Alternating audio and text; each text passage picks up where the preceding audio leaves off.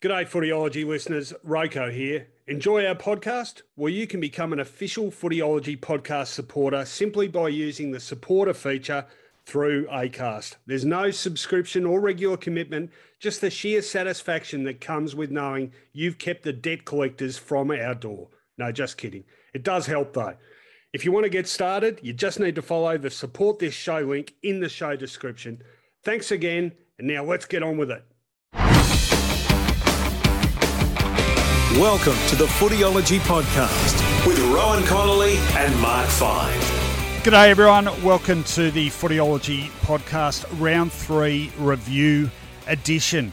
What another intriguing round of football we've had. Controversy, upsets, great footy, great individual performances. Terrific weekend of footy. Well, weekend, spanned 4 days, but lots of highlights and lowlights and drama to talk about. As I say, very good evening to my co-host Mark Fine. How are you, Finey? I'm very well. I always defer to our great sponsors at the top of the program. If I could have anything now, it would be my mouth around an Andrew's hamburger. It is the best burger in Melbourne because it's old school, 80 years old, or young this year, 144 Bridport Street in Albert Park. Beautiful, real potato chips in the French fry. You know, the chips. It's made with tender loving care. We know that. It's actually a burger. It's not a pretense. It's not a pretentious sandwich.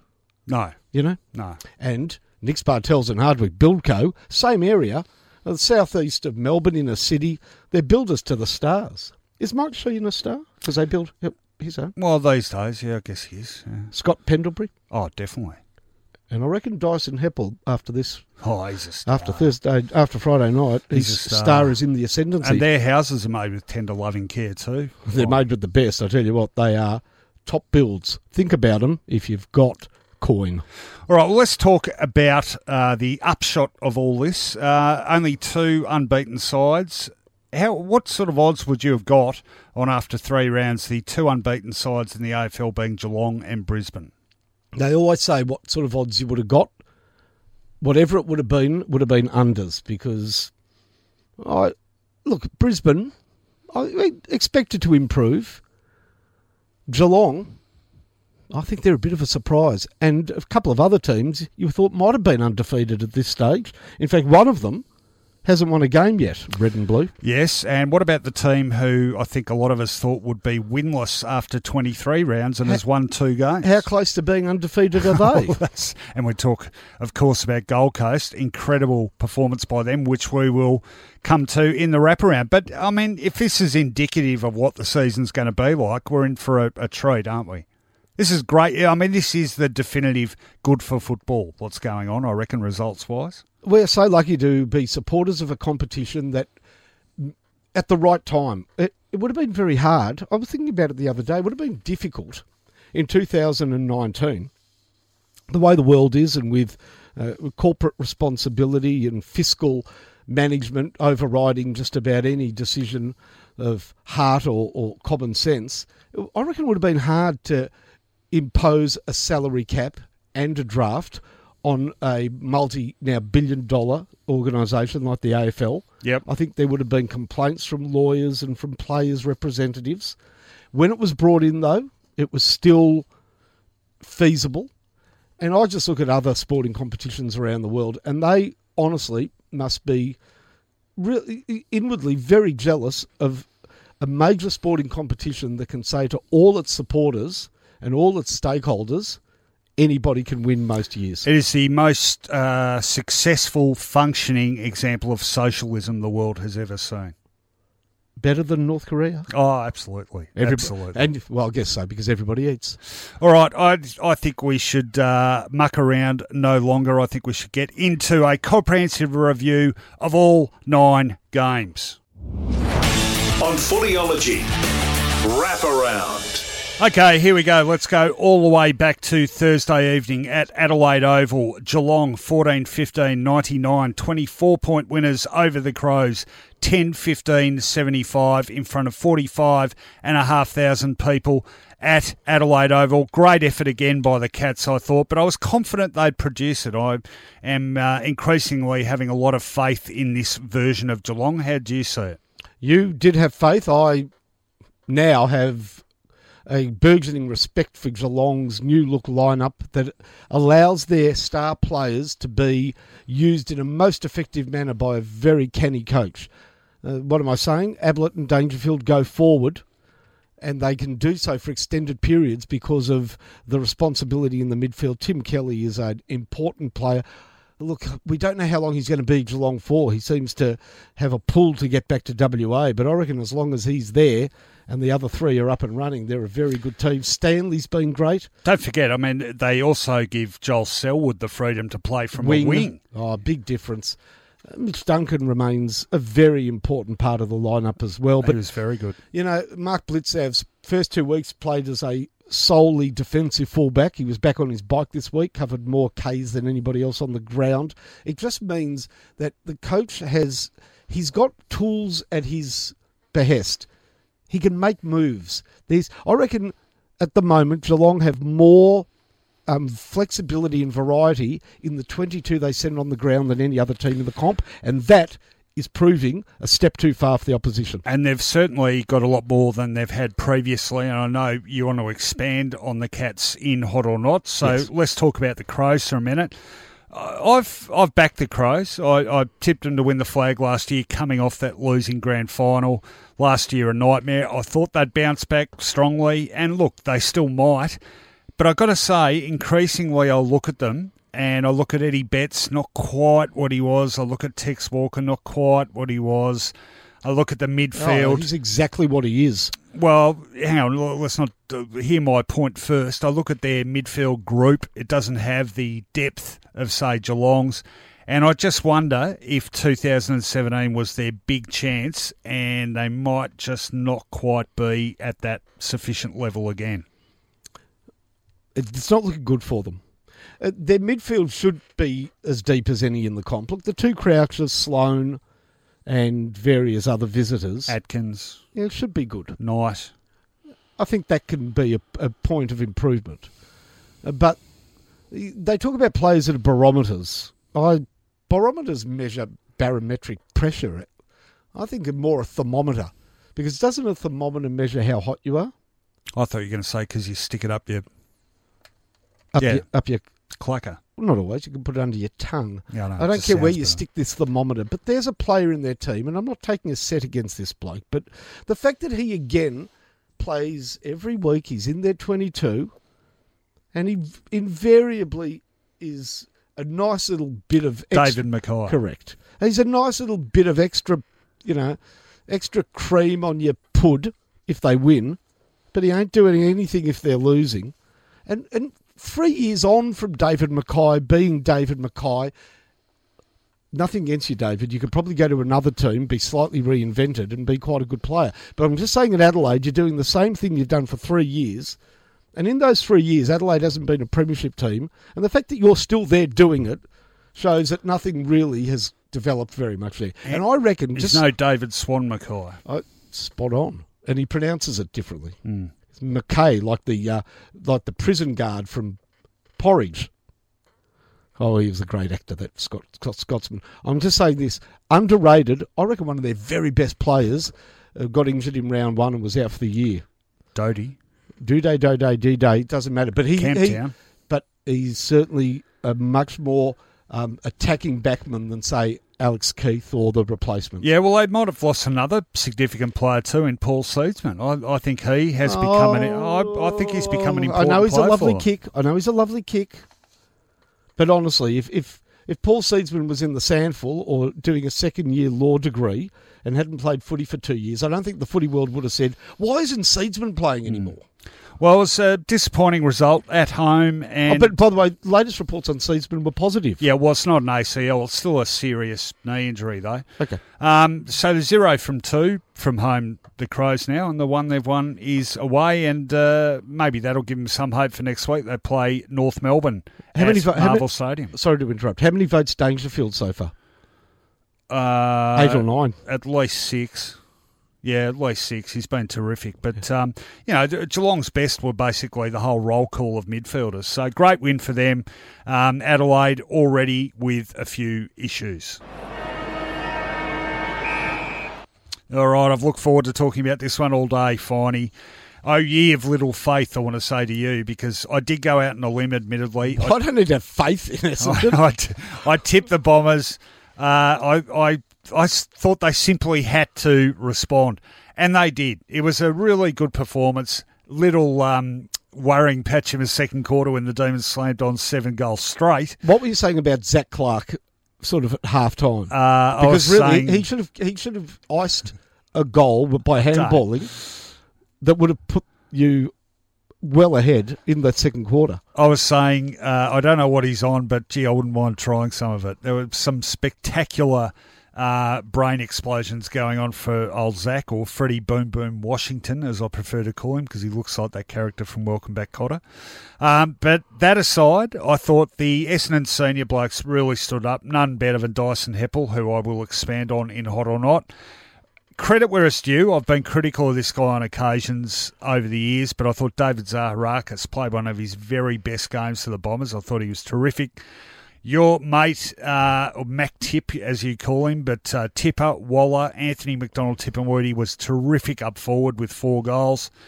And they had winners all over the ground, really. I just thought they played good footy. They got their running game going. They looked dangerous when it went forward. And how badly did Melbourne, in contrast, get exposed at the back? I mean, it was ridiculous how open their defence was at times, and they've got some real issues. Mind you, costly victory in this sense. Sean McKernan, and I don't know how many times this has happened, but he played a terrific game. Kick 4, marked strongly. He's out for at least the next 8 weeks with a particularly bad hamstring tear. And Kobe Much, who's only playing his 4th game, but he's out for even longer, I think 10 weeks. So Joe Danaher can't return quick enough for the Bombers, but it was a really good response from them. The big if is, can they actually keep it going? But last year they showed once they sort of made that response, they were able to keep it going. What about Melbourne? They're 0-3. The figures on 0-3 teams, Finey, are that in the last 11 seasons there's been 36 of them. One of them has gone on and made the finals. I don't even care about the 0-3 stats. How about the stats? I don't need to check them. Just how about Melbourne being 0-3?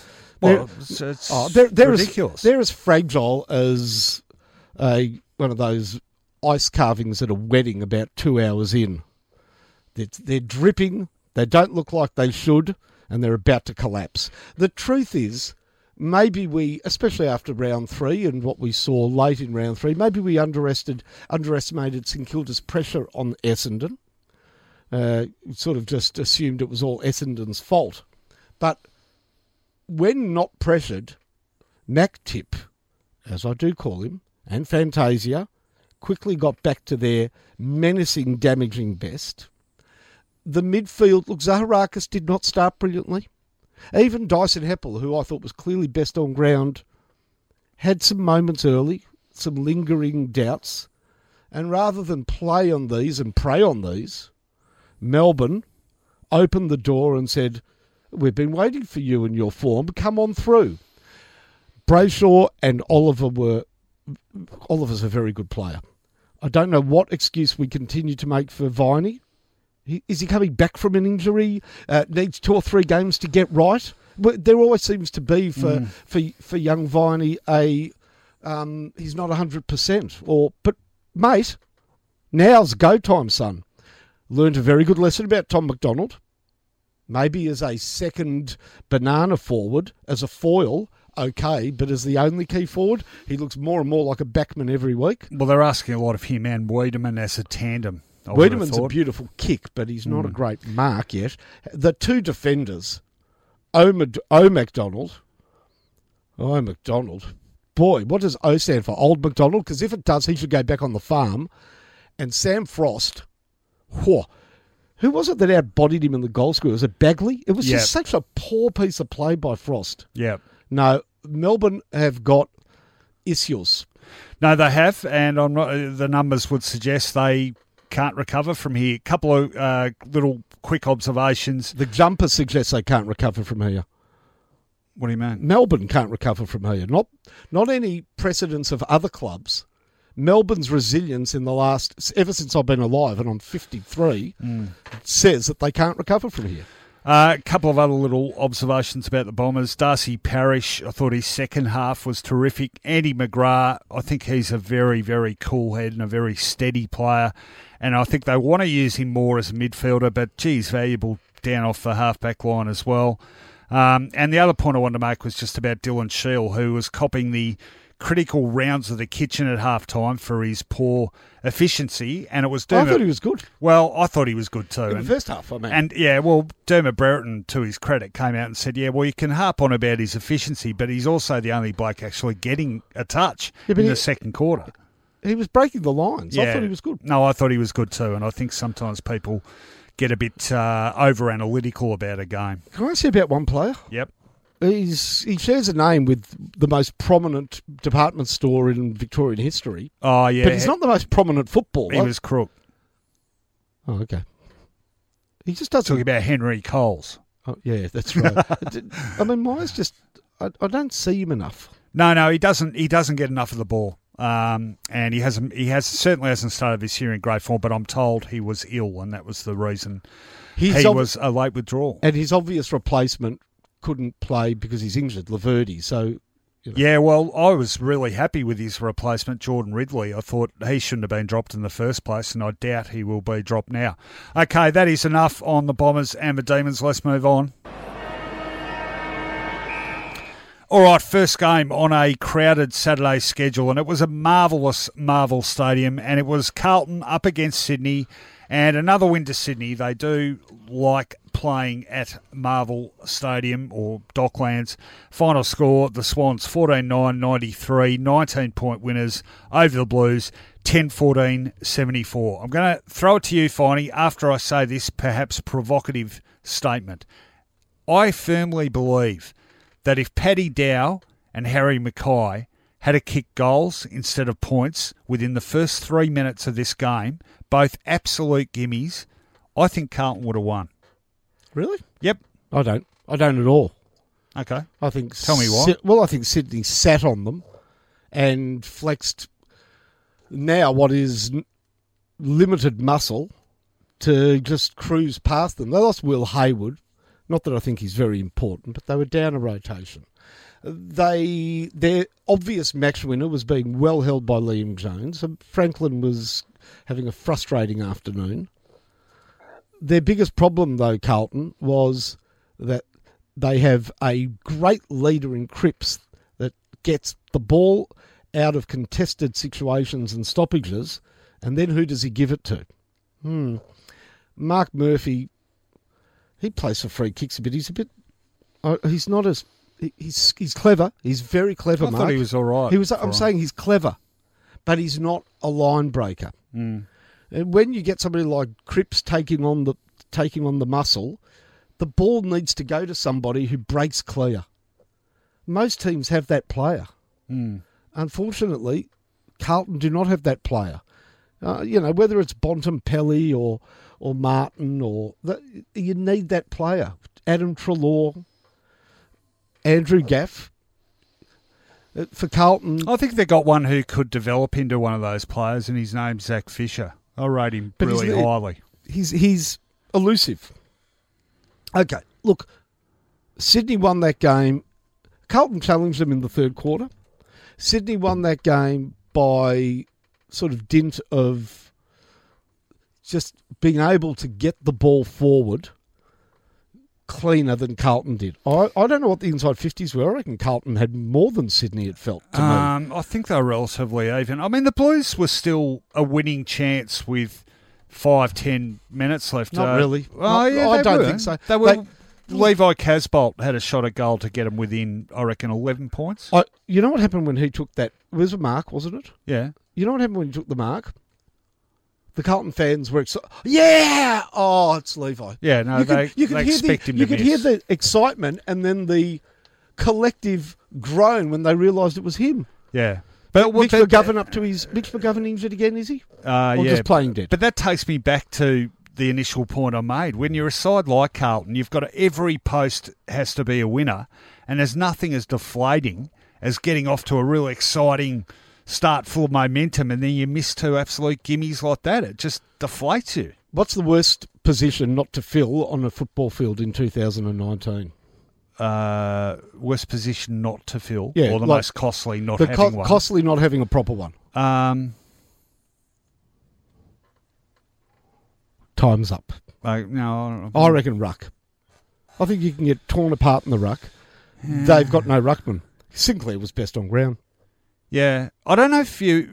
I mean... Phillips played 2 weeks. They had to drop him. We'll talk about this because I thought Brodie Grundy for Collingwood was pretty dominant last night, and yet the raw numbers and the way the game panned out showed that West Coast are able to actually exploit that. Yeah, but you still need a good ruckman or a method around it. You can't let the opposition ruckman just slowly but surely win the game. And that's really what happened. No, Sinclair was good. In the end, just every stoppage and every time the ball went in his direction, it was good enough. Carlton have 2 thermometers in their team, Paddy Dow and Liam Jones. Sorry, what's your definition of a thermometer? Well, if they're going well, the team's going well. Oh, yeah. I'm assuming that's the case because I turned on the TV last night and I heard about the Dow Jones Index. Yeah. And very good. And it was up. I was slow on that. Dow Jones up. I did think Jones was pretty reasonable on Franklin.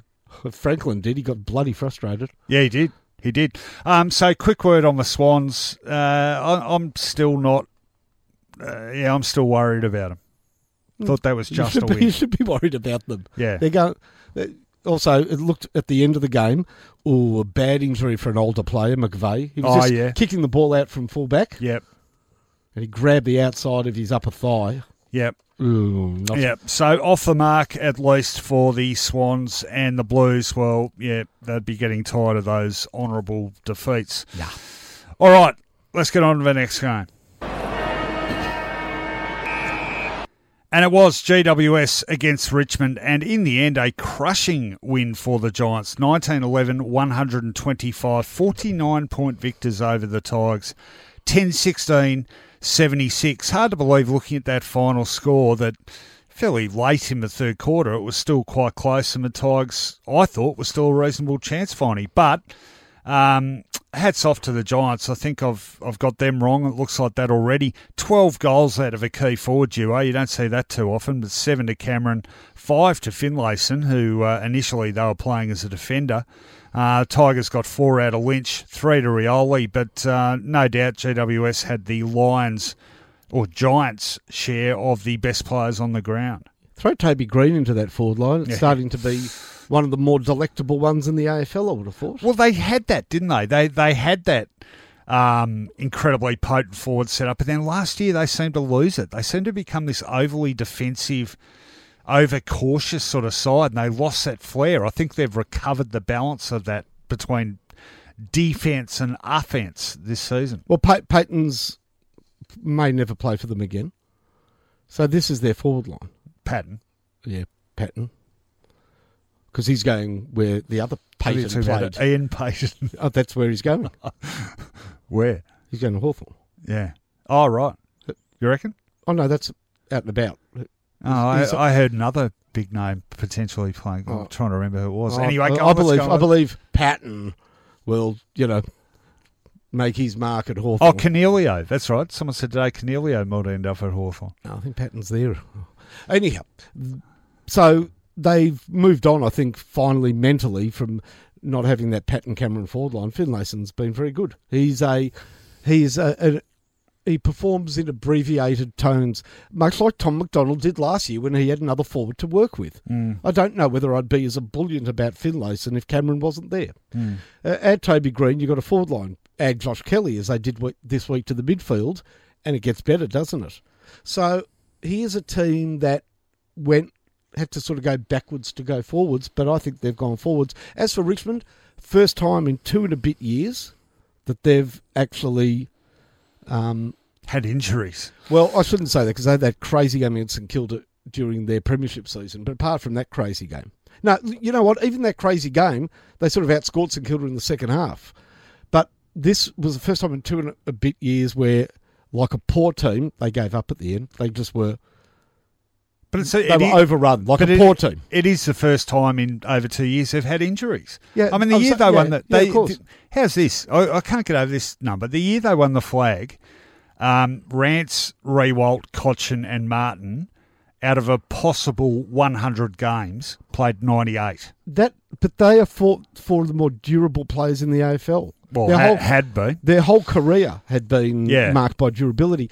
Look, Richmond supporters, Richmond, the club will tell you that year, they had no intention of playing that small forward line. They lost I know. Griffiths and just things didn't work out. Todd Elton. So maybe, is there something in that?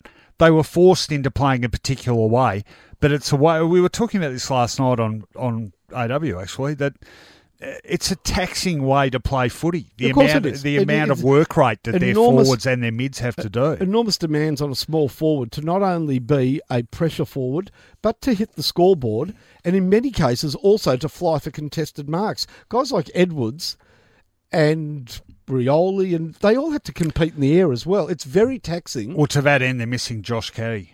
Of course they are. Yeah. They're missing Basher Hooley and Sean Grigg. Yeah. To all those ends. But Rowan, I'm just saying that tick, tick, tick to everything you said, but for 2 and a bit years, they did it to the final siren every week. I'm sure they'll do it again next week. I really have faith in them. But I'm just saying for the first time in that period, they turned their toes up. Yeah, no, it wasn't good the way it ended. It was a real toe turner. Upper. Yeah, no, it was. They've got Port Adelaide away this week too. Not good. And that was a on the game, rebound. I think, was that a game they lost last year, or did they win that in the end? It was close from memory. A tough game to head. A little bit bashed up mentally. And plus, no Rance, no Rewalt, still potentially no Hooley, and I suspect no Martin. I reckon he's going to get a week for that elbow. Did you see it? Yeah, I did see it. Okay, so quickly, your views on that? I think he could do with the week off. Yeah, probably. Mind and body. Yeah, frustrated man. The coach is pretty frustrated too. Maybe he could do with a week off. Yep. All right, good win for the Giants, and they are clearly looking a force to be reckoned with, yep. In what's been a difficult start, a poor start for Richmond, special credit given to Tom Lynch, who's looked very good, playing very well. Yeah. Kick 4. I thought he was... But had a bit of a presence too. Yeah, no, I thought he was all right. Yeah. Okay, that's enough on that game. Saturday night, 2 intriguing games. One of them, of course, the grand final rematch. Well, we knew if this game was half as good as last year's grand final, it was going to be a corker. I defer to you on this. You read this game beautifully. I just did not see the beauty and strength of West Coast as you did prior to the game, so I defer to you on this. Oh, well, I just, after the first quarter, in fact, in a lot of ways it was very similar to the grand final. Collingwood got the jump on them, certainly in terms of general play. Didn't have the same scoreboard impact. They were only 2 goals up at quarter time. But after that, West Coast just really reeled them in. They stopped giving their midfield so much space. They really tightened up on Pendlebury. Hutchings went on to him. Dane Beams, they managed to sort of close him down a bit. Treloar didn't really get off the chain. Sidebottom had a period there in the third quarter where he started to run amok. But yeah, it's such a big group of midfielders, the Collingwood contingent, that to close essentially most of them down to less than they usually are was no mean feat. And the West Coast mids also played well themselves. I thought Sheed was terrific. I thought Shuey was really good. Their defence, you just expected their defence now. Hearn and McGovern, terrific rebound, terrific intercepts. And Barras is puts his body in every time. He's underrated. A spoiler. Yeah, and up forward, Jamie Cripps, smart player. Why didn't he do that at St Kilda, Finey? He didn't want to beat St Kilda. He never wanted to be there. But he never looked half as good, He never wanted to beat St Kilda. Yeah, no, fair enough. Kennedy... This is the other thing about West Coast. Yeah, yes, I really rate them, and I've tipped them to win the flag again, but here's some of the reasons why. I mean, they've got the best squadron of tall, mobile key forwards of any side in the comp. You know, Kennedy, Darling, You got Vardy up there. Oscar Allen looks a really, really good prospect. And you've still got Nat Nui to come back. Plus, you got Hickey in there. You'd think, gee, that's too much height, surely. But they're so mobile that you don't really notice it. And to counteract that at ground level, you've got Liam Ryan. He could be anything, Liam Ryan. Willie Rioli hasn't even played yet. But they just calmly pluck and put in this guy Petrocelli, who, if he's not the quickest player in the AFL final, God, that guy's got wheels. Anyway, it all came together for them. They tightened up on the Pies. They managed to start getting a bit of run and spread themselves. Smart near goal, and they just held Collingwood at arm's length, really, after quarter time, and did it pretty comfortably in the end. 22 points, 15-8-98, defeating the Pies 11-10-76 in front of 60,000 people. Their fourth win in a row over the Pies, their fourth win in a row at the MCG. This is a team right at the top of its game, and I think there's a lot of scope for them to get better. Do you know there were 6 changes to the grand final side, and yet they didn't really miss a beat? Excellent analysis. This is a team that when Nat Nui went down for the second time, people sort of wrote them off, that their superstar wasn't there, and it was doom and gloom. We know what's happened since. I just want to talk about 2 very interesting matchups on the night. If you're old enough to remember, then you're lucky. Rowan, of course, I think has written on this and can give you the full version over a beer if you've got 2 days spare. But there was a regular meeting between 2 great aerialists called Vanderhaar and Knights that really was it's become sort of the iconic what we've lost from the 70s and 80s, hasn't it? Mm. You know, yeah. Why football's worse? Because we don't have, and invariably the clash where Knights, the centre-half back, and Vanderhaar, the centre-half forward, flew for their marks all game. Well, in modern football, you don't match up like you did in the past, so it's not for the full 100 minutes. But we had the game's 2 great aerialists, Daniel Howe and Liam Ryan, playing on each other. Jeremy Howe. Jeremy Howe. Daniel Howe plays for Hawthorn, I think. He does. Howe on Ryan. Howe, an early claim for one of the marks of the year as usual. Yep. Later in the game, Ryan flies and takes a specky over Howe. It was very exciting to see those 2 with the high ball coming. Really took you back. And I just want to talk about the other matchup. I reckon I'm talking about a matchup between the most underrated player in the AFL lined up on the most overrated player in the AFL. And they were? Very tough on the most overrated because the guy's a star. But in 2 short weeks, like Danny Frawley said, he's the best. Last week, Danny Frawley said the number 1 player in the AFL is Jordan De Goey. He's a very good player, but people are just throwing him in the top 3 or 5. That's why he's overrated. And he had to play against Brad Shepherd, who came back into the team as quietly as I sneak into the house at 3:30am on a Sunday morning when I've broken curfew.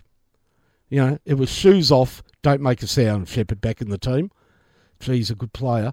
Also a very handy lead guitarist with the Hoodoo Gurus. Brad Shepherd was. Yeah. A different Brad Shepherd. Going. So, do you agree that he's a good player, Brad? Oh, yeah, no, absolutely. Underrated. And it was a great battle. De Goey had his wonderful moments, but Shepherd, I think, bested him. Yep. No, so look, a great win by the Eagles. Collingwood, look, we know they're a really good side, but when it comes to the Eagles, they've got some thinking to do because that's 0 from 4 for them. All right, next game. Now, how's this for a power-packed finish, Finey? Brisbane, 16-11, 107, defeated Port Adelaide, 13-12-90. Now, I was at the Collingwood West Coast game, but keeping an eye on the scores. I went down to the rooms, and at that point, Brisbane, Port Adelaide were 10 points up. And seriously, it couldn't have been more than 5 minutes later. I said to someone, so how did it end up? And they said, 16 points. I said, Port kicked another one, did they? They said, no, Brisbane. What? That's the 3rd win in a row for them, but the 3rd time they've come from behind to win. And they played like they knew that they were going to bombard Port. Now, what was great about the last quarter was that Port didn't go into their shell and try and defend their score or their lead. Port kept going forward as well. they fell. That goes a lot closer than that final score indicates. 2 or 3 times, Port on the counter-attack or the counter-punch were able to get the ball right into the teeth of goal. But they were just denied on 2 or 3 occasions. Harris Andrews stood up. You know who in the end played a really good sort of brave last quarter was a guy whose current haircut makes him look like he's wearing the world's worst toupee. Not even a toupee. He looks like a bald man that has picked up something from a $2 shop and stuck it on his head. Who is it? Mitch Robinson. Oh, yeah. Talk about skunk on head. And a red one. Yeah, I mean, it is his hair, I believe, but it looks terrible. Yeah. McLaughlin was great. Oh, McLaughlin. Did he get a goal in that last quarter? Bit of an error by Portland there. Robbie Gray, you don't expect him, A, to be in the back pocket, and B, to foul things up, but he just thought he could take on, look, it might have been Jared Berry or Lincoln McCarthy, who took a great mark and kicked a great goal. Did you see the McCarthy mark? That was a ripper. Anyhow, I'm just saying, McCluggage was great. Brisbane are exciting. And Port, even though they lost, lose no fans because you know who was there when the whips were cracking right throughout the night? Rosie, your man Butters. We've got to talk about Rosie. I mean, Rockcliffe got knocked out. Yeah. We've got to talk about Rosie. Very good. 5 goals in his third game of AFL footy. So they don't take the 4 points. I know Ken Hinckley was very frustrated there in that last quarter because they just kept breaking down when you thought they had a couple of chances almost to ice the game. And they got right within the teeth of goal. They maybe mucked it up a bit themselves. But I will say this, for both of those teams, coming from, I'm not saying from the back of the pack, but coming from outside the 8, they play much better football than sides that were above them. Just their mentality. Their mentality is so much better, say, than North Melbourne's, than Melbourne's. Even Hawthorn, who've won a couple, these teams are far braver. Yeah, well, Port is a much better side for being a more attacking side again. I don't know what happened to them mentally last year, the way they just sort of seemed so obsessed with being a strong defensive side because the previous year, they'd been second for points scored, but also second for points against. So it wasn't like they were weak defensively anyway. I just think Kenny pulled the wrong rein there. But I think, again, balance. They've got that balance restored. And, yeah, I think the longer the season goes, the more a narrow loss to the Lions at the Gabba will look like a pretty respectable result. So, what are they? Are they 1-2 now? Yeah, they're 1-2, aren't they? Port? Are they? No, 2-1. Oh, 2-1. Do you rate Alex Witherden? Yeah, I do. So at the start of the year, I didn't rate him at all. He because he's a beautiful kick, they just kept getting the ball to him. I watched him. He made a few errors in that last quarter, but this is what I love about their coach. He hasn't stopped him from being the kick out of the back line, but he's obviously impressed on him that you only play in this team if you put your body on the line. Yeah.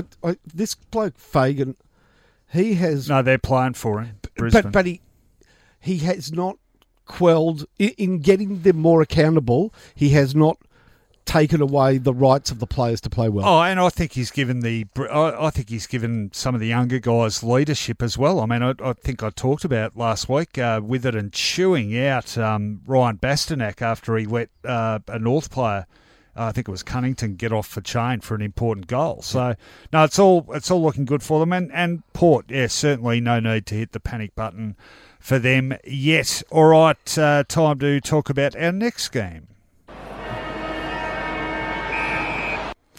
All right, first cabba off the rank on the Sunday trifecta of games, and this, probably the upset of the season thus far. Would it be? Yeah, I think it would be. Gold Coast, 10-13-73, 5-point victors over the Western Bulldogs, 9-14-68. What a fantastic effort by the Suns. They've played twice at Marvel Stadium now, won one and lost the other one by a point. They're going great guns, and credit to their players and their coach, Stewie Dew. Ignore the importance of a ruckman in the AFL at your own peril. I said it was a bad thing for Carlton that Callum Sinclair in the end was one of the main reasons that Sydney won, and go a day ahead, same venue, same thing. Tim English got monstered by Wits, and then Peter Wright would come into the ruck and also take full control of that situation. Now, Tim English at the moment just doesn't have the body to play against these big men like Wits. It gave first service to the fleet of underrated midfielders for the Gold Coast. Fiorini, excellent.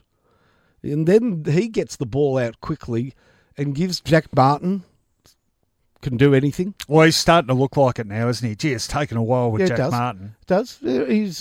His tank finally seems to at least be three-quarter full. You know, he's not a power runner, but at least he gets out of the goal square now. Sexton is clever and dangerous. Yeah, on a weekly basis. And So they've got some blokes. Really, they could be playing suburban football, and you would not bat an eye. If I told you Sam Collins signed a really nice deal for Baldwin this year, would you bat an eye? No, because he's a bloody good AFL footballer. Yeah, well, but you know, the other thing I'm noticing is the same names bobbing up on a weekly basis now, and I think that's been a big issue, whether injury or form or whatever. I think they've really struggled to get continuity. Now, Sexton's one. He's been doing it for a while now, but one of these young guys, and they've got a lot of them, you're still wondering about how consistently they do it. But Jack Bowes, I reckon it's the third week out of 3 he's bobbed up in the best players. So he's certainly starting to do it. Fiorini, I think, is starting to do it. And at a more senior level, Jack Martin. And remember the raps on Jack Martin when he first got picked up. I mean, he's never come close to delivering on that, but now we're seeing him play well on a more regular basis. You know, perhaps it for some of these players, and perhaps we conveniently forgot about how many of them there were, and now under a coach that they clearly like and they've been given a bit more licence with, the growth is starting to come. So it's great to see. They've got some contributions from players that couldn't make it at their stronger clubs. Haven't been brilliant. I'm not saying that Murdoch's been brilliant. I'm not saying that Miles has been brilliant. But they're there. Tuke Miller's an improved type. Yeah. Then they had a guy, he didn't get much of the ball, but in the frantic, they were very frantic the last 5 minutes. He really stood up. I wasn't sure who it was. I found out his name. I think I've forgotten his name twice, and I think it may be Braden Crossley or Costley Braden or somebody. I don't know. I don't know who it was. I don't know who it was, but he was good. And I just want to finish by saying, if I played at a club with Jack Bowes, I would have invested him with the nickname Pussies. No. Have you not heard that expression? No. At Pussies Bow? No. It means something. It's getting really close down. It's a bit rude. A bit down and close and really at eye level with something. Okay. All right. So I thought, I agree. I think Pussy's playing well. I can tell you something far more interesting about Jack Bowes, that his grand uncle was Bill Bowes, famously a part of the Bodyline series. I bow to your Bowes knowledge. Did you know that? No. No, I wrote that story when I went up there a couple of years ago. Yeah, he's grand. Is that right? What part did he play in the Bodyline uncle series? Was he Bill Bowes? He was a English fast bowler. Because he was not Australian. No, he wasn't. I was going to say he was under the Jardine school of knock him out cold. But Jack is like 2 generations removed, so like don't expect, when you meet Jack, don't expect him to have an English accent or whatever. He's Gold Coast born and bred. All right, so he's not trying to damn these Australians. Confound Bradman. I've got a plan. Quick word on the Bulldogs. How much should they worry about that, do you think? No, they shouldn't worry about it at all. What they should worry about their ruckman, they should be wrapped with Aaron Norton, who he's got such a good pair of hands. Yeah, he almost pinched it for him. He's going to be an AFL star. By the end of the year, everybody will wish they had a Norton on their team. Shacky, again, 1 week good, 1 week not so good. I guess that's part of the Shacky formula. But they would be delighted with the first real standout performance of Bailey Smith. For 3 quarters, got a bit tired at the end. For 3 quarters, he was their best in and under player. I don't know whether it's a prank to try and make himself look as ugly as possible. He's a good-looking kid with good-looking parents. Get rid of the cheesy mo and the mullet. He's got the only mullet in East Malvern, fine. I'd say, but he must be a character, because it is an up yours finger to all the private school kids and heavy rate payers from the Malvern, East Malvern I think area. he wants to be the pioneer of the East Malvern boys. I always, and for people that don't know, I've grown up and lived in that suburb my entire life. But I always wanted there to be an East Malvern boys. I've always felt, but just for a moment, I've always felt that East Malvern is a little bit like Germany during the 30s and 40s. Fascist? No. Well, in a way, of all suburbs, East Malvern is the most expansionist suburb in Victoria. Yeah. It consumes Chadstone. Yeah, well, it has consumed Chadstone. rolls on bigger and bigger because everybody around there, whether you lived in Chadstone or Carnegie even or bloody Tarneet, wanted to have Malvern as an address. No, I remember when they officially rezoned what was Chadstone to East Malvern. And not rezoned, it was an Anschluss. It was like Germany taking over Austria. That's the part I live in now. I've lived in like 5 different addresses in East Malvern and never seen a mullet in any of them. So well done, Bailey Smith. Because people in Chadstone, like the people of Austria, accepted and welcomed being overtaken. Because it was good for their land values. For Austrians to be Nazis. No, I'm saying they welcomed the Germans, just like you Chadstone people welcomed East Malvern. Yeah, I don't care anymore. All I know is it's hard to park around Christmas time where we live. All right, let's move on. All right, second last game of round 3, and it was a good win for the Hawks. 13-9-87, 16-point victors over North Melbourne, 10-11-71.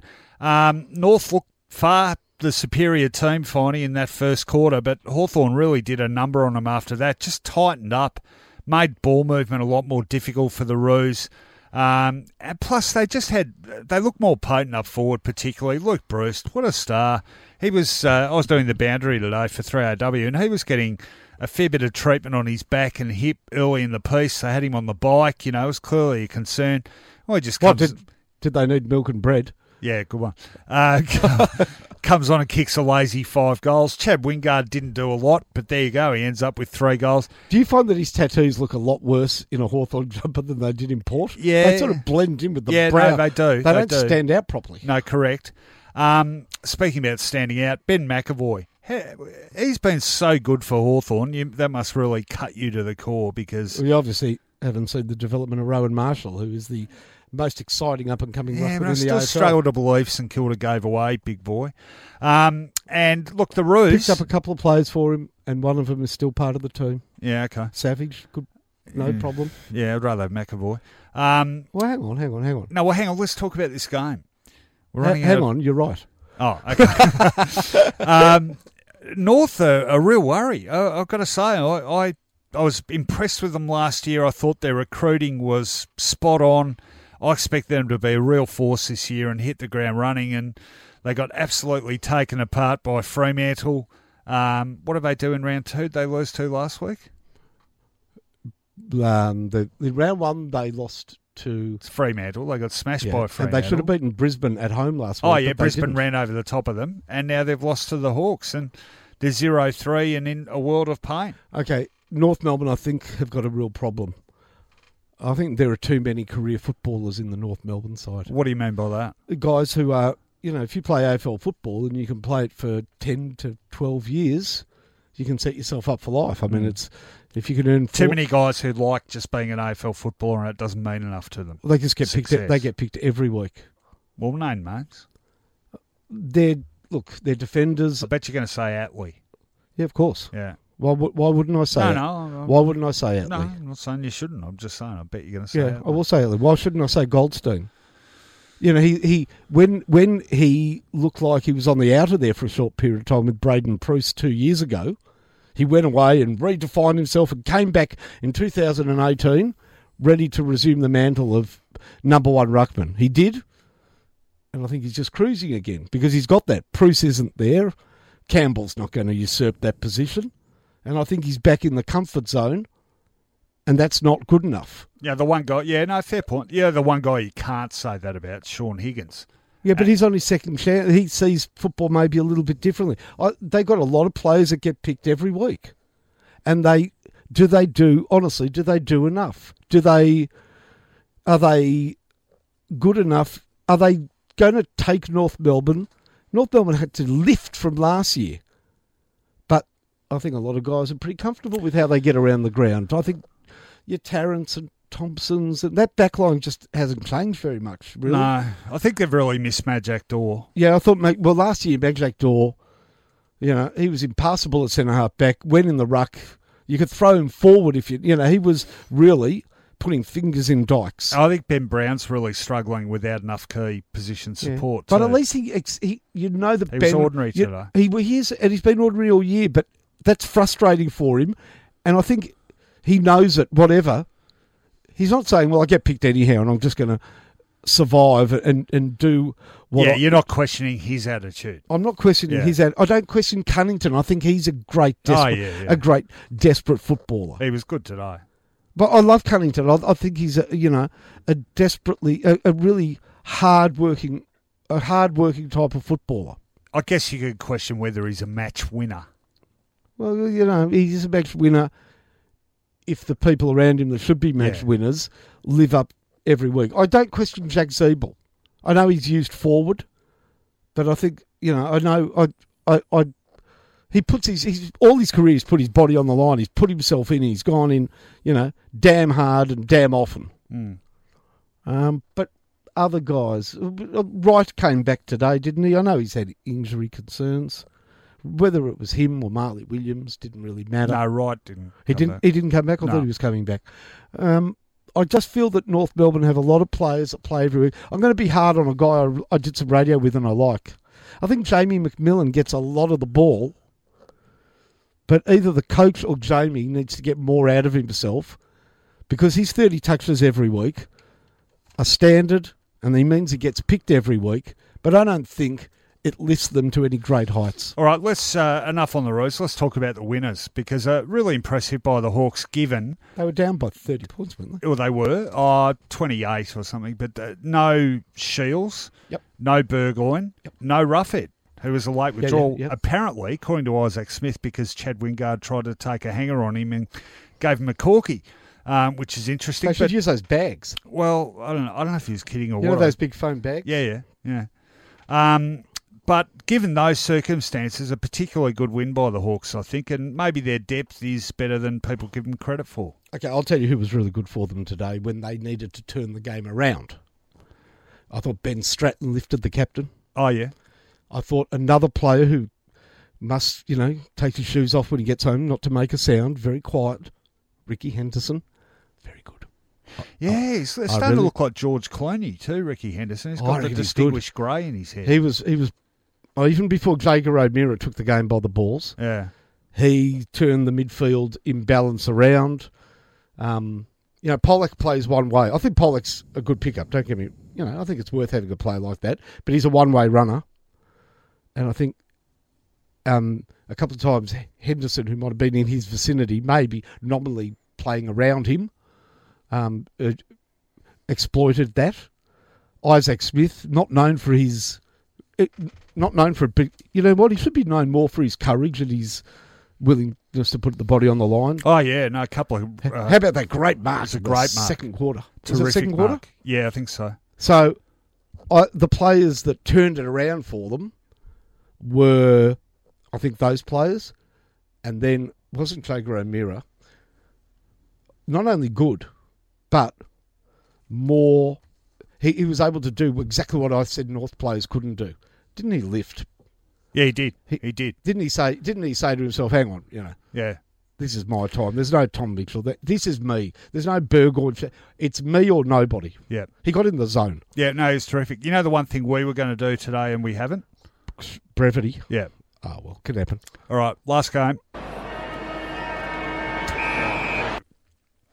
Okay, final game of round 3. It was at Optus Stadium in Perth and it resulted in a thrilling 5-point win to Fremantle. 11 goals, 5, 71. defeated St Kilda 9-12, 3 goals to Matera, a couple each to Taberner and Walters, 3 to Gresham for the Saints. What did you make of it, Finey? This is exactly what we were talking about earlier. In an even competition, self-belief and confidence that only comes with wins can carry you a long way. And I'll say this for St Kilda. They lost the game, and Freo fair and square won it with Nat Fyfe accidentally knocked out in the third quarter when your clear best player and captain isn't there for a tough last quarter and you hang on. Doesn't matter whether it's at home or in the Kakadu. It's a good win. So well done, Freo. But I'll say this for St Kilda. St Kilda of last year, trailing 6-1, 10 minutes into the second quarter, would have compounded, and it would have been a very long afternoon for St Kilda fans. Couple of wins at the start of the year, bit of a close squeak against Gold Coast. Essendon well off their tucker in round 2, maybe not, maybe it was St Kilda, gave this team enough belief to carry it all the way to the end. And for St Kilda fans, the good news is the team's in the season involved. They play Hawthorn next week and can be hopeful, if not optimistic. So it just shows exactly how much confidence and self-belief plays, because the very same team could have absolutely been thrashed last year. It's sort of ironic in a way, isn't it, that their loss, in a way, might have done more for their credibility as a side this season than either of their 2 wins. Absolutely. This was a very credible performance, would have been seen by more people, because St Kilda play a lot of games Saturday, Sunday, Arvo. They're the hidden games, but when you're the last game of the round, a lot of people watch that. And teams do get overrun there. North got overrun in round 1 playing in the West. GWS got overrun in round 2 playing West Coast. So there is some kudos to be gained from that performance. I will say St Kilda's structure up much better this year. Harder to break through their half-back line than last year. And last year they played this kamikaze play-on football, thinking that's how Bulldogs and Richmond won flags. And in doing so, opened up opportunities aplenty for the opposition. So not necessarily the most attractive team to watch play or exciting, but for St Kilda fans, less pain than last year, guaranteed. They're more exciting than they were, and Gresham's having some sort of season. Yeah, he is. Just on for Fremantle, Sun. Oh, yeah. No, he's very good. Very good, Michael Walters, isn't he, when he's on? I still reckon they need more of that, though. And you know what? I don't. It's funny, this is a win that doesn't necessarily enhance their credibility. I can't help but still think of them as a bit of a flat-track bully. Yeah, they've got tall defenders that really, aerially, will not get beaten much. I'm telling you, Hamling, Ryan, and Duman. Strange name, Taylor Duman. Is that a real name? My name is Taylor Duman. Well, it's not an alias. It sounds like, I am Duman. Speaking of, I'm just ignoring this now. He played well, Taylor Duman. Good. Speaking of credibility, squarely on the line for the Dockers next week with a derby, or derby as they call it over there. But you know what they call it over there? The only game of the round. Have you ever been there for the build-up to a derby? No, I don't think I have. Yeah, well, don't. If you are over there and you don't back for either of those two teams, there's not a lot of media about anything else that happens in the world. No, they can be a little myopic on occasion, our Western states. And in other news, North Korea landed 2 nuclear bombs in Sydney and Melbourne. Back now to the build-up to the derby. All right, that is the end of Wraparound for this week. All 9 games done and dusted. Let's move on to our next segment. On Footyology, hot or not? All right, we all know how this works by now. Highlights, lowlights, 3 of each. I'm going to let you kick us off this week, Finey. Fire away. I'm going to start with a hot, and I really felt at the start of the season that Geelong were just hoping to drain the last bit of blood out of the stone that is Dangerfield, Ablett and Selwood, but they obviously were a lot smarter than not just me, but the rest of the football world, because they were quietly stockpiling some youngsters. They had a couple that they'd been workshopping. So Charlie Constable had been there for a while, but their list revitalisation that allows their star players, or at least nominally star players, to spend time outside of the midfield is working a treat, isn't it? They're looking very good, and it's the Brian Myers of this world that is making it happen. You love that name, don't you? I think it was a mistake, but not as big a mistake as Jackson with 2 X's. But all those ins have done something, haven't they? I mean, I really like Myers' coolness up forward. Constable's provided them something midfield.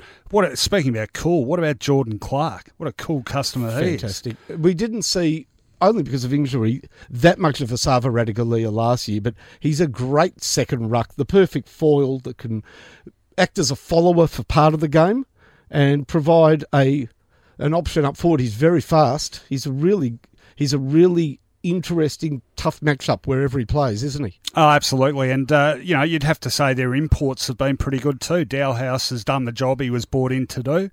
Rowan is Gary Rowan. He's a bit mercurial, probably doesn't get the ball enough, but every time he does, he seems to have some sort of impact on play. So, look, hats off to them. And I was like you. I mean, I ended up squeezing him into my 8, but not with a great deal of confidence. I don't know, how far do you reckon they can go? I haven't said this since 2011, probably, all the way. You didn't say they could go all the way even in 2013? They lost a preliminary by a kick. No, I really felt then, those preliminary final appearances, and I know it was only a kick to Collingwood. It was Collingwood, wasn't it? No, Hawthorn. Hawthorn, sorry. Yeah, I felt that they were... But their position had become inflated because of their home games. But because of their... And nothing wrong with it. I'm not saying they shouldn't have this because of the luxury afforded to them by playing at home. Yeah, well, no, I think there's something in that. Although you've got to remember, had Travis Varco's snap in the last minute of that preliminary final gone through, I reckon they would have won the premiership because I reckon they would have knocked over Fremantle the next week. Gee, we'd have a lot of premiers if preliminary final ifs and maybes were counted as realities. Who would have won the most? St Kilda would be right up there in the if premiership count, wouldn't they? If only I didn't barrack for them. Yeah. That's the biggest if. You know who's a huge if team? I feel until of course they got the monkey off the back, was the Bulldogs. Yeah, a million ifs in '97. Yeah, well, what was it? 7 losing preliminary finals. Yeah. All right, it's enough for your first one. I'm actually going with 3 hots this week. I've decided to be nice and. How positive are you? Oh, I'm super unusually positive for me. My first one goes to Stuart Dew, who I don't think. Maybe he will now, but I don't think he's been given enough credit thus far for what he's done. I mean, and even going back before he took the Gold Coast job, he was a big chance to get the Melbourne job. In fact, he was probably the favourite, really. And he decided in the end it wasn't for him. He didn't want to. It wasn't so much doing the apprenticeship under Paul Roos. It was, picking up some more valuable experience at Sydney, a perennial finalist, and then taking command not only of his own list, I guess, but almost a club. And he's had to do it now twice, really, because they've had to virtually remake this club again post the departure. He's lost 3 captains in 2 pre-seasons, Gary Ablett and then Stephen May and Tom Lynch. Everyone, I would be staggered if anyone didn't have Gold Coast as their wooden spooner for the start of this year. And maybe they will be, but they are 2 from 3, having lost the other game by 1 point, and they have just been magnificent. I think I've loved their effort. Their young guys are standing up and doing the job. They hung on again against the Bulldogs and won another one on the road. Just terrific performances from them. Stuart Dew has really, I reckon, shown courage to jettison guys who were reasonably experienced, but he felt weren't the way forward. Jared Lyons is perhaps an example of that. Michael Barlow might have been jettisoned prematurely, but his faith in these younger guys and some ragtag sort of imports from other clubs is paying off. And they're 2 from 3, could have won 3, and credit where it's due. I think Stewie Dew deserves a massive pat on the back for what he's done so far. Okay, what I'm about to say is completely irrelevant, or I'm going to ask you. It has been... Everything you said is correct. The camaraderie there, the lack of shy, they're not gun shy. They're out there to win games of football despite what everybody said would happen to them.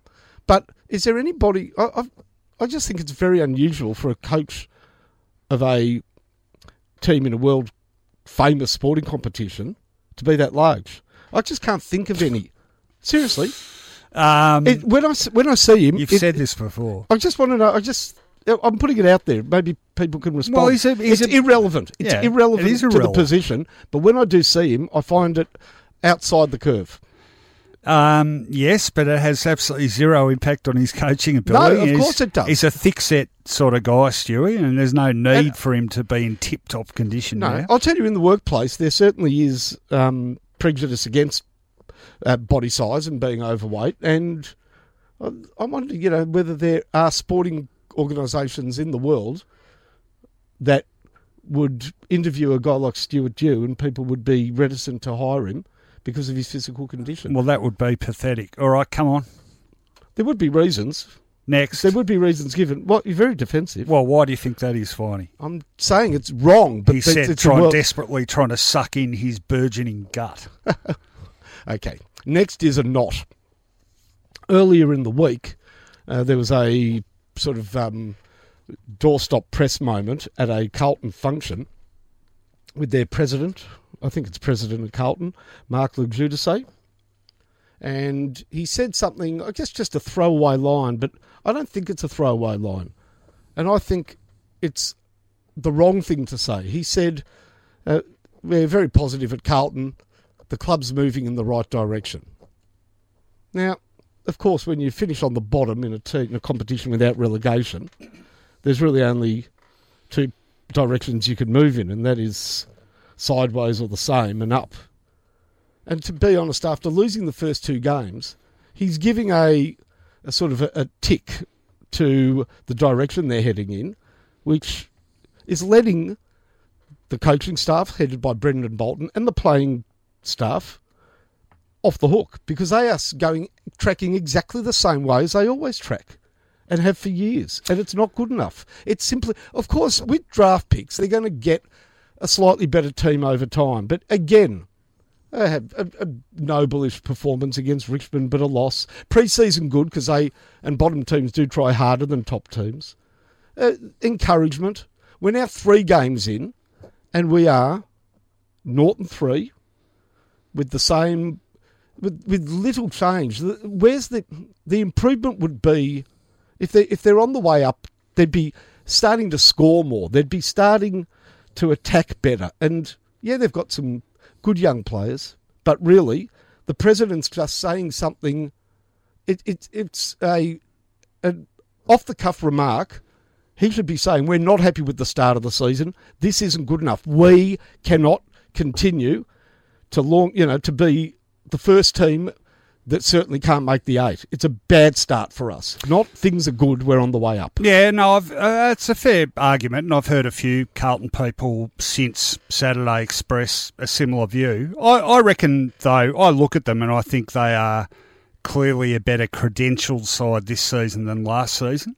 Because they've picked up some Sam Walsh in the draft. Oh, yeah, but I think guys like Zach Fisher continue to improve. I think Harry Mackay looked very promising yesterday. I don't know. I get what you're saying. I think it's more a thing a coach should say, though. I think a chairman is more big picture. And if you're looking at the bigger picture, I can fully understand why he's said what he said.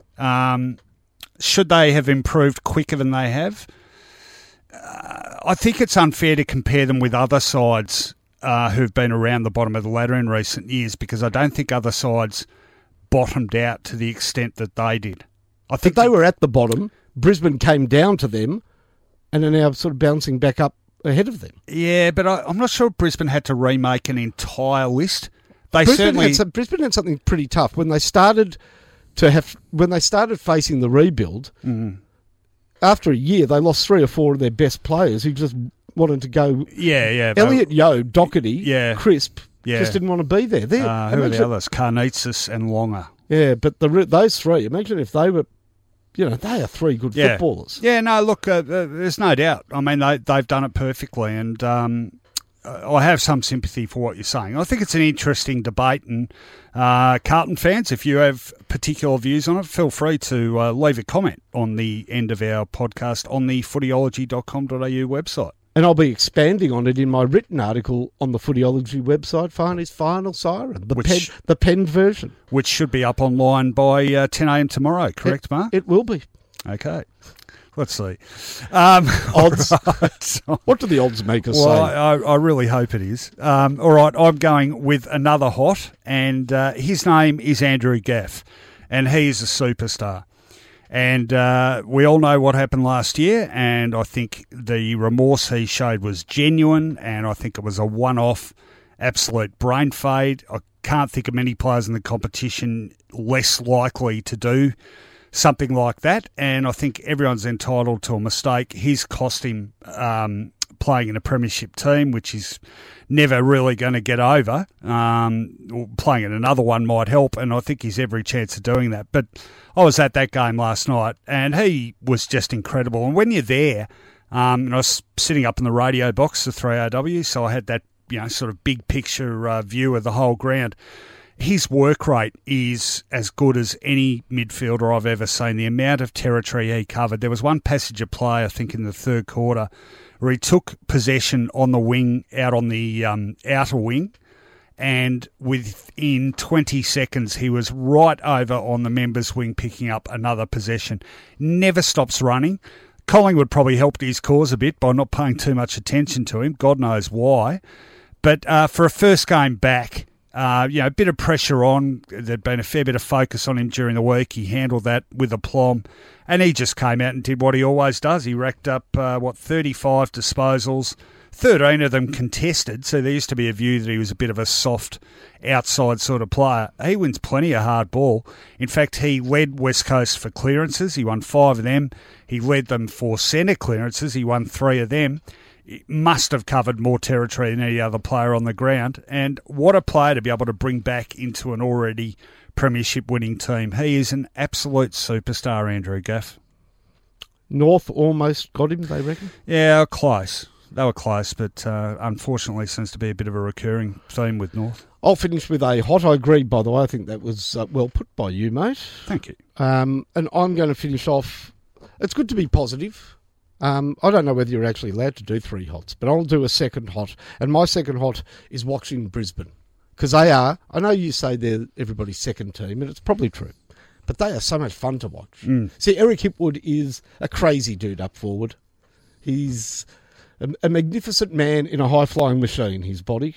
Almost took an incredible specky up against the goalpost. He does weird and wonderful things. His face sort of looks, he looks a bit anemic, doesn't he? They reckon he looks like sort of an emo band lead singer or something. I know exactly what you're talking about. He looks like the sitcom character in the 70s Family, the dopey older brother, not the main character. Doesn't he? Not the main character. He's not dopey. I've met him. He's quite intelligent. Yeah, but do you know what I mean? That look. Yeah, I do. Shaggy, what would he be called? Chuck. Yeah, Chuck. There's a little scene, excellent animated series called F is for Family. He looks like and acts like the older brother in that program. Okay, so I like him. Charlie Cameron is a highlight reel unto himself. Sometimes good for the team, sometimes not good for the team. I like McCluggage. I just like a lot of their players. Harris Andrews has some daring do out of the back line. Stephen Martin, not playing brilliantly, but he's the sort of follower I like. I find them a good watch.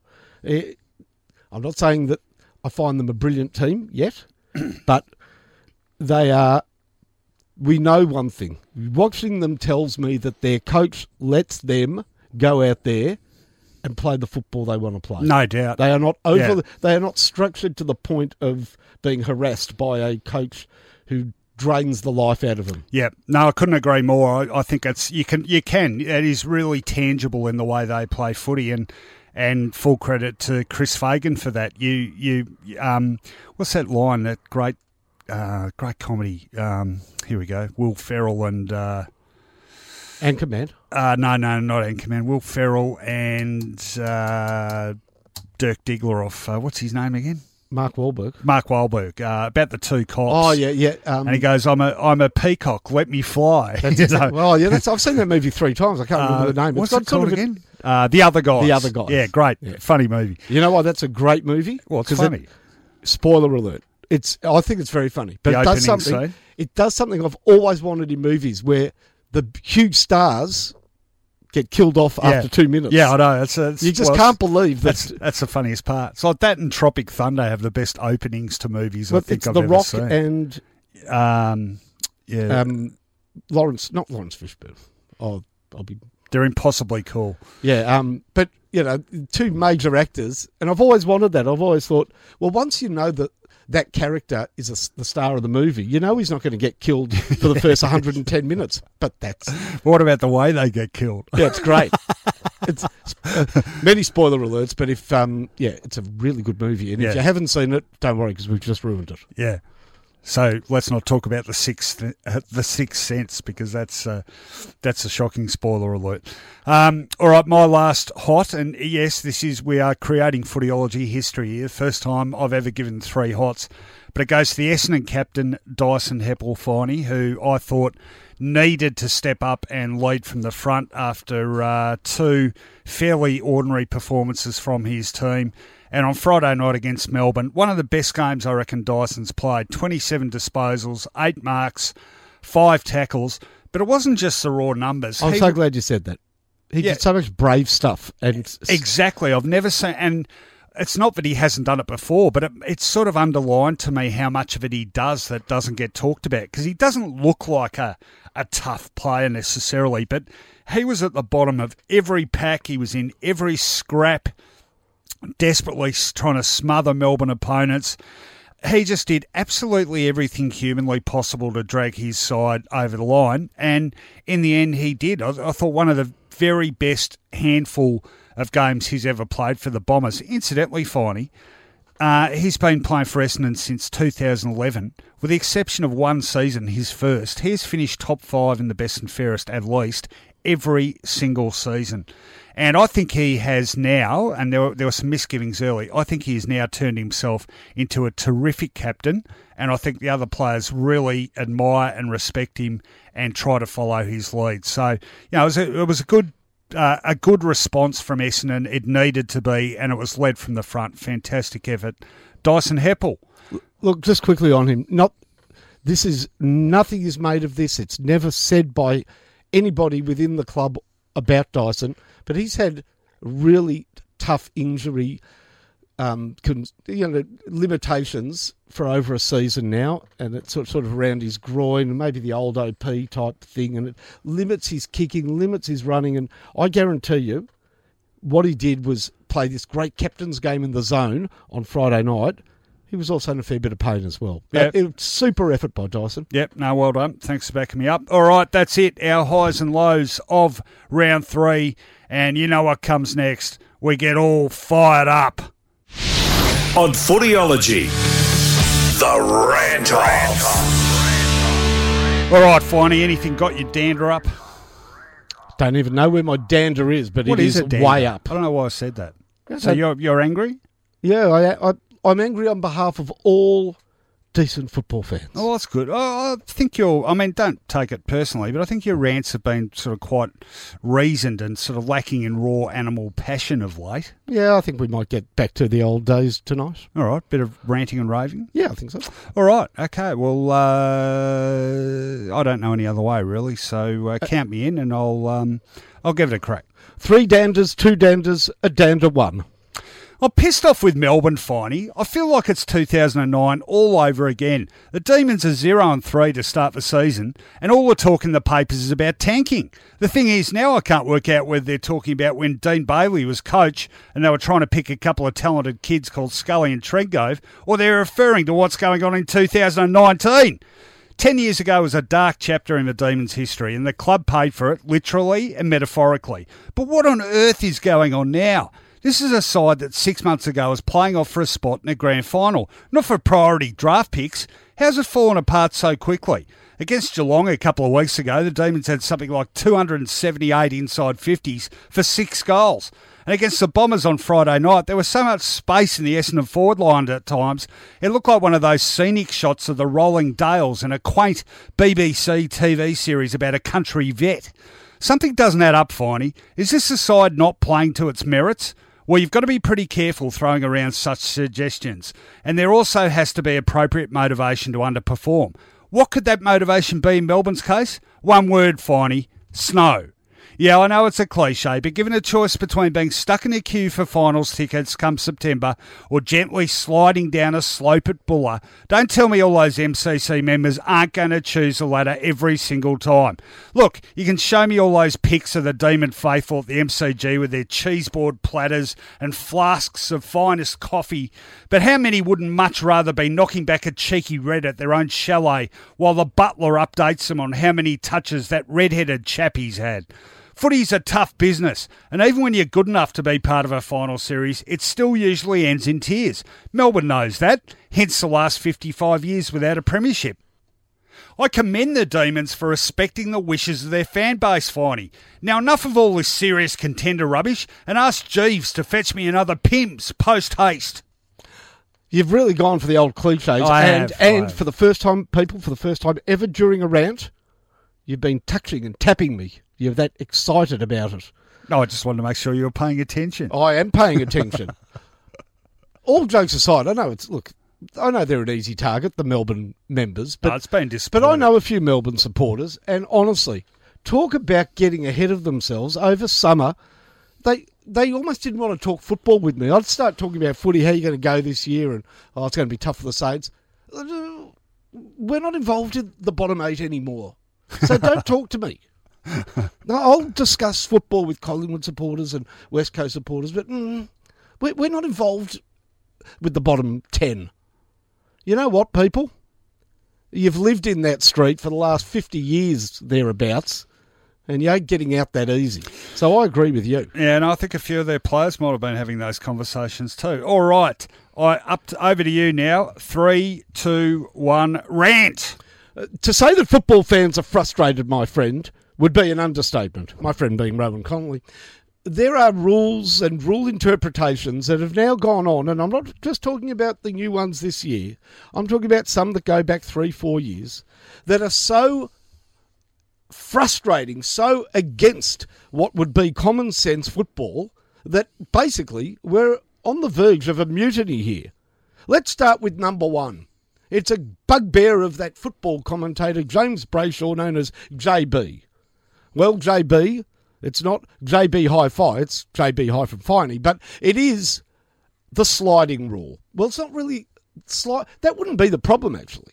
If it was a matter of every time a player slid in and took somebody's feet from underneath them, like the 10-pin bowling ball striking the head pin and knocking it flying, then we would understand why frees would be paid. But now, and so often, it's the courageous player first on the ball that is penalised when the latecomer trips over him like a drunk, not noticing the welcome mat after a big night on the tiles. It's a crap rule. It goes against our very fibre of common sense on a football field, and whenever it happens, we think, that's not a free. So let's get rid of it. Number 2, 50 metres for encroaching into the protected area. That must be the sometimes game-deciding worst. A player just meandering past with no bad intentions, no malcontent can cost his team the game. Bad rule. Compounded now by you can play on from the 50 and get 100. Just a stupid run and backwards run by 2 players in a silly invention that, again, doesn't look like football. Number 4.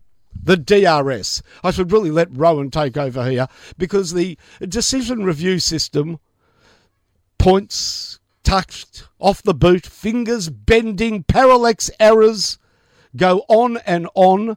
There was some nervous Nelly in round 2 who must have gone over the same piece of footage 15 times like it was the last home movie ever taken of him and his wife before the divorce. I know Rowan hates it, and I hate it. And finally, the new one. 666. The team doesn't set up correctly. The umpire comes in, blows the whistle, and says that's your last warning, like a parent counting 1, 2, 2.5, 2 3/4, and 3. They are 5 rules that frustrate. Rowan, you wanted me to fire up? Well, they're all bloody crap! Oh, good fiery stuff. I liked it. Sounded just like an edition of the old Finey's Final Siren. I missed that show. It wasn't bad. Who did that? A bloke called Finey. On a station formerly known as SEN. What's it known as now? The other SEN. Well, you summed up a lot of rules there and disquiet about a lot of rules. But like I think I've said this before, when you say 666, my mind immediately goes back to one of those classic old songs. You've given me just the hook I needed to play it. We're going to leave you with this. Thanks for listening. Hope your team won this weekend. Come on, hurry up, White. Oh, don't be short with our great sponsors. Oh, sorry, yeah. The Mighty Burger. I'm short with you. That's standard. The Mighty Burger Boys. Andrews, 80 years young this year, 144 Bridport Street, the best burger in Melbourne. We know that. But say that you listen to Footyology, and I reckon you might get just looked after a little bit better. And, of course, Nick Spartel and Hardwick Co., they are the best builders in town. You spoke about Heppel?